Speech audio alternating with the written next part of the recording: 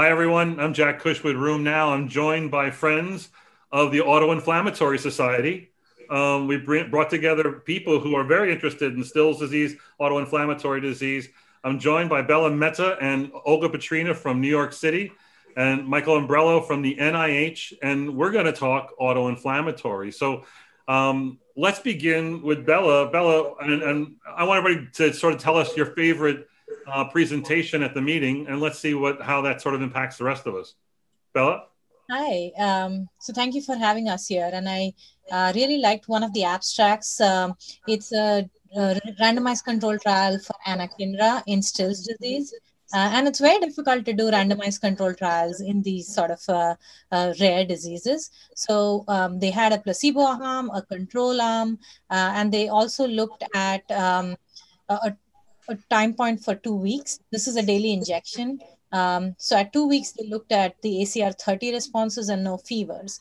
And pretty much everybody who was in the treatment arm reached that ACR 30. And they also followed these patients over 12 weeks. And everybody at least reached an ACR 70, if not an ACR 90. Which was one patient who didn't, and none of the people in the placebo arm reached any of the endpoints of the study. So I think it's an important study because first we're demonstrating, all of us know that there is IL-1 pathology in Still's disease, but this is a good demonstration of how it compares with the placebo. So I think it's an important study. So these were adults or children? So there were a few adults and a lot more children. So in the 12 patients that were in the trial, 9 were adults and 9 were children and 3 were adults. Very interesting. So one of the biggest problems in these trials, and I'd be interested in everybody else's opinion, is outcome measures. So what was brilliant about this study was a 2-week outcome measure, which is really what it takes to control systemic disease. 2 weeks is not enough to control arthritis. But yet the outcome measures for these trials has been the ACR 20 or the JCR 30 and no fever. How are we going to handle this? Michael, you run a Still's clinic. If you were designing a trial, what would be your primary endpoint? I think it depends on when you initiate therapy, because I think that there's emerging evidence in the systemic JIA Still's arena that when you treat early, you actually improve outcomes. You can even avoid developing arthritis or especially chronic arthritis. And so perhaps if you're treating early prior to the onset of frank arthritis, just looking at amelioration of systemic inflammation is the good primary endpoint. If you're entering later, once the arthritis has developed or become ingrained, then maybe you need to start to look at other outcomes. But perhaps we need to move away from the hybrid arthritic outcomes that come from rheumatoid arthritis and other arthritic disorders and think about this early as more of a purely autoinflammatory phenotype. Exactly. True. I think that's a very good point, but there's a practical aspect to it. So a lot of Still's disease patients that I see, they come in pretty late. So even the diagnosis is a problem. So it takes 2 or 3 months referral to referral going to ID. I don't know, like a lot of other physicians before they actually see somebody and get a diagnosis. So that's a delay that we all need to sort of educate and make sure that the patients are referred early. I think you're exactly right about that, Bella. I think that in the pediatrics community, there's earlier recognition of these fever syndromes or recurrent fevers, whereas in the adult community, there's more causes or more possible explanations. And so people don't get recognized as pathological fever not related to an infection. True. I have patients who come in with like PET scans and bone marrows and all of this whole slew done before like a ferritin level, right? Or like something simple. So I think there's a delay of diagnosis, which is also, I hope we address that. Well, I think that it is helping. The pediatric community has come up with some guidelines for what we might call active systemic disease and ways of quantifying that and using some of those tools and incorporating those at least as secondary outcome measures might help clinical trial design in the future. Let's go on. And by the way, if everyone, whoever's talking should have their mic on, whoever's not can have their mic off, that will give us better sound. So Olga, what was a standout for you? So I was actually very interested in the measurement of outcomes or changing outcomes in Still's disease and complications of Still's disease. So I particularly like the abstract speaking about implementation of evidence-based guidelines for treatment of macrophage activation syndrome and HLH. And we all know it's a very serious complication, often leading to mortality in patients when it's not recognized early on. So in this particular abstract, authors from Boston Children's Hospital developed and implemented guidelines to how diagnose and treat MAS early. And it made a huge difference. In their studies, they say that they show that actually post-implementation of the guidelines, the time to diagnosis was shortened from 8.5 to 3 days. Their hospital stay and time to treatment shortened significantly as well. And most importantly, their survival rate improved tremendously. So from initial 75% survival rate, they went up to 93.3% survival rate. I think it's a huge improvement, and it's a very important way of approaching this condition to change the outcomes. Also, when it comes to treatment options that they used, it changed also with the guidelines. So when patients were diagnosed and treated early, they tend to use like IVIG more often, they used anakinra more often. So it was more targeted therapy rather than dispersing on blanketed immunosuppression. And it also probably contributed to better outcomes in those patients. Really interesting. Obviously HLH like MAS, high mortality rate. Earlier diagnosed, the better they're going to do. So this makes a lot of sense. I think maybe the greatest thing, I mean, it's great that we have these criteria because then it gives you something to teach with. But I think it's index of suspicion and awareness that really makes the big change here. Having a center interested in this and studying this, they showed the obvious benefits. But now we need more centers to be aware of this and study this. Who else is plagued by either MAS or HLH? Right. And I also believe that, now that we use so much technology and medical records in our patient care, it's so easy to actually set triggers. Let's say high ferritin levels, fever of unknown origin. If you put those flags on medical records and it brings up those patients who may be at a high risk for MAS, like you can easily pick them up and treat them early. So it's very much doable these days. And that is certainly an approach that's being implemented by a number of people in the pediatric rheumatology MAS community, is just having a hospital-wide or a system-wide flag on ferritin, for example. Right. I guess, again, pediatric community is much sort of ahead of the curve compared to the adult community. Even right now, it's so difficult for the ICUs to set up such protocols. And even though ICUs see much more MAS than, say, probably an ER, but still, I think the referrals come in a little later than what we think they should. All right, that's excellent. Michael, what caught your fancy from the meeting? So there was an abstract at the meeting that was particularly interesting to me, and it was a poster, so it might have been overlooked by many people. This was a poster out of Fabrizio Di Benedetti's group presented by Mariana Rossi. It was poster number 172. And this poster has potentially real implications for personalized medicine in Still's disease. 2 years ago, my group and I identified a set of SNPs in the IL-1 receptor antagonist IL-1RN promoter that correlated with the level of expression of that gene. And we found that the low expression form of the haplotype conferred risk of disease, but that people who had the high expression form of the haplotype actually didn't really respond to treatment with anakinra, had a very large odds ratio predicting non-response. So we thought that this was important for therapeutic biomarker and potentially identifying the specific correct treatment for people. A German group in March of this year published their cohort study where they were unable to replicate our finding. They found that there wasn't an association of these SNPs in their cohort. And furthermore, there wasn't a relationship with treatment response. And so we were a bit saddened by this possibility because it was very promising. This is an important thing, identifying the correct first treatment in people with systemic JIA. So the group from Rome, Fabrizio Di Benedetti's group, they looked at a big cohort of patients who they had treated in a relatively standardized way, and they looked at the outcome. Their specific outcome was to identify individuals who had disease-free conditions on anakinra without glucocorticoids.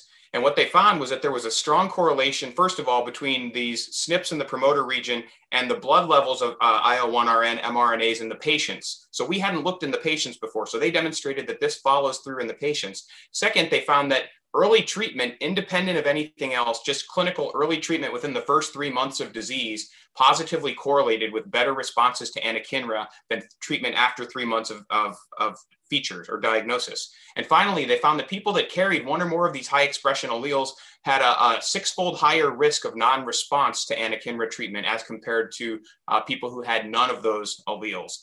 This was independent of all clinical risk factors. So this is important because this validates the possibility that we can use genomics to identify the people who aren't going to respond to IL-1 mediated therapy and can initially choose IL-6 directed therapy, or perhaps IL-18 or interferon gamma directed therapy, or even in the future IL-18 directed therapies. Did they see, or has anybody seen that the ones who are non-responders because of the high expression SNPs, that they're more likely to have more severe disease or progress to MAS? They didn't identify a correlation in their study of either severe disease or macrophage activation syndrome. I haven't seen their work published in its final form, but in the abstract, I didn't note that. And in our cohort, the clinical data that we had weren't granular enough to really identify that kind of a correlation in a small group. And that's part of the problem, is that these are relatively small studies, 40, 50, 60 patients stratified into a responder and a non-responder group. Well, this is important because I think that rheumatologists, adults I can speak to, are very habit driven, and they tend to play the same card, and some of them are still playing a TNF inhibitor card after prednisone, and then there are others who, because of like the IL-1, IL-6, they're more familiar with IL-6, they'll use IL-6 first, whatever, and I like the idea that people are going to get early aggressive treatment. I'm worried about there's indiscriminate use without any real guidance, and something like this could be really a big advantage. I agree. I think that opening the door for using the right treatment in the right person at the right time, early being the right time, genetics defining the right treatment, is the way that we make the most people better with Still's disease. So this was, Michael, this was only adults, only pediatric, or even some adults in the study? I believe that this was all children in this study. We saw this, a group of mine that were reviewing abstracts, we saw this, and of course we're drawn to the authors on the paper. And I think that I couldn't convince my colleagues that this was really important for, this relatively unusual rare disease, but this still could be very, very important. But I think it'd be really exciting to look at the full paper. And now, as you develop more colleagues and collaborations, this would be a very interesting thing to take forward. Very cool. I want to end with the VEXA syndrome, and not because I live in Texas and can now accuse the authors of misspelling their syndrome. But the VEXA syndrome was, as you know, recently published in New England Journal. It's a new,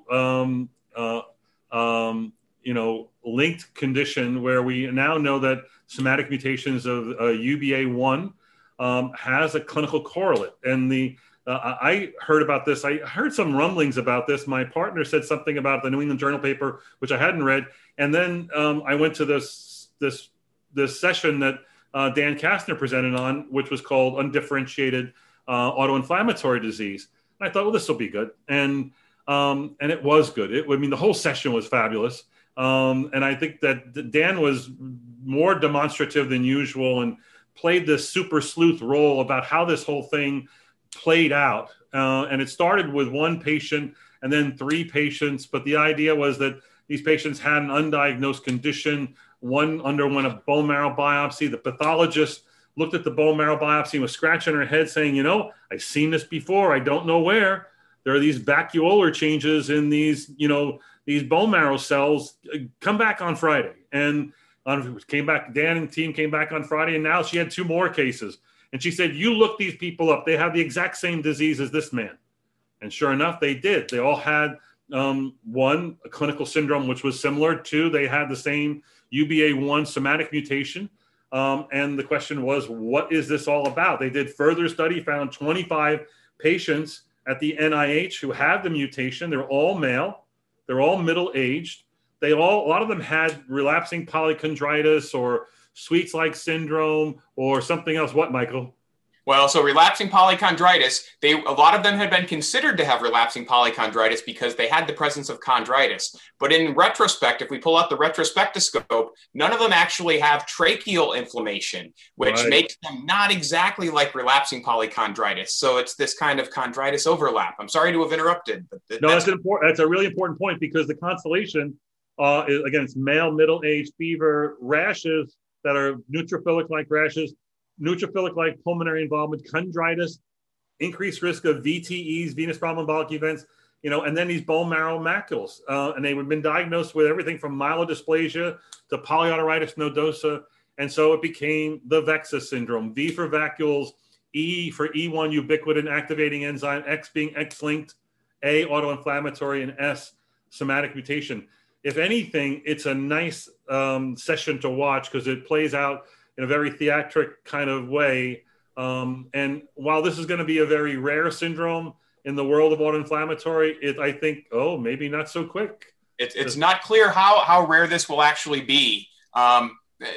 The fact that they were able to find so many cases just on a quick review of a couple of cohorts suggests that maybe it's more common than we thought. The phenotypic heterogeneity that's seen within this spectrum of people bearing that mutation is the most striking thing. When David Beck went for genes that had somatic mosaicism in the absence of any specific unifying phenotype, that's what enabled him to find this, was that he went for the gene. And so there's a number of different phenotypes. It's not clear what defines which different group these individuals fall in.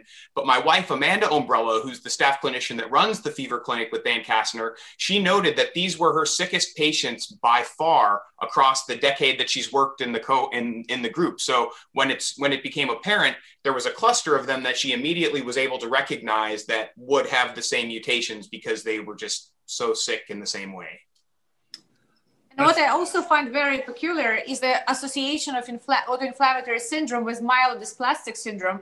We usually see myelodysplastic more in autoimmune disease, while in autoinflammatory is polycytosis, unless we go into MAS, of course. So that's a very interesting, something not we really see in autoinflammatory conditions. Wow. Makes it very unique in a way, I would say. I want to end with one, and I think it's. I hope it's not too commercial, but the idea is this year we adults had a milestone with canakinumab being approved for adult Still's disease, largely based on an arthritis clinical trial. And I think we all have our own patterns of how we use IL-1 inhibition in patients that are going to be diagnosed with Still's disease. I'd be interested in the other authors, investigators here telling me how you use IL-1 inhibition in your clinics. Do you still want to go with the shorter acting drug? Has these indications? It's been approved for systemic JIA for a while now. Michael, how has your use of IL-1 inhibition changed over time? So within kids, I generally like to observe with anakinra first, and a lot of that has to do with practice and habits. But the thought is that it's quick on and it's quick off. So we're going to see quickly if it works. And if it works and we need to make a switch to a longer acting IL-1 blocker, then we can switch to canakinumab at that point. But if it doesn't work, we can rapidly titrate the dose upwards to a maximal dose where we would expect response if we were going to see it. And then we can switch at that point to another drug.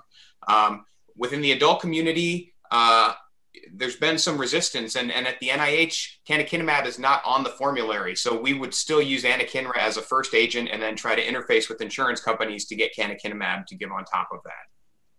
Olga, what's changed for you over the years? You were using Ilaris like long before anyone else I know, but what's your approach when you're a newly diagnosed patient? Yeah, so it depends on their severity, of course, and I try to start IL-1 inhibitors as early as possible because it really makes a huge difference in their treatment course and then in their outcomes.